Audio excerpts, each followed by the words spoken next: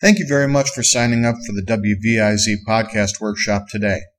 If this is your first workshop with us, I invite you to log your browser into www.wviz.org and click on Educational Services, where you will find a host of educational workshop offerings that run the full range of ability and interest.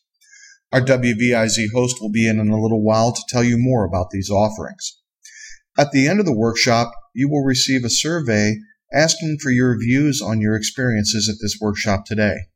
I review these very carefully and add your comments and suggestions into the next time this workshop is offered, and I would like to thank you in advance for your input and suggestions.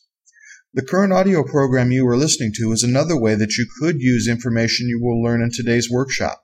Consider the creation of programs that could be downloaded from a classroom website by parents or other members of the school community to discuss what is going on in your classroom during a particular point in time.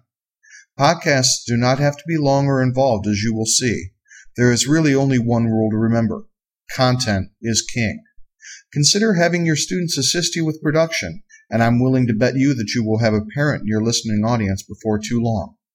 Now that you've heard your first podcast, please remove your headphones and point your browser to www.podbean.com so that we can create an account for you on this website and allow some time to pass for the network to create your accounts while we do other things within the workshop.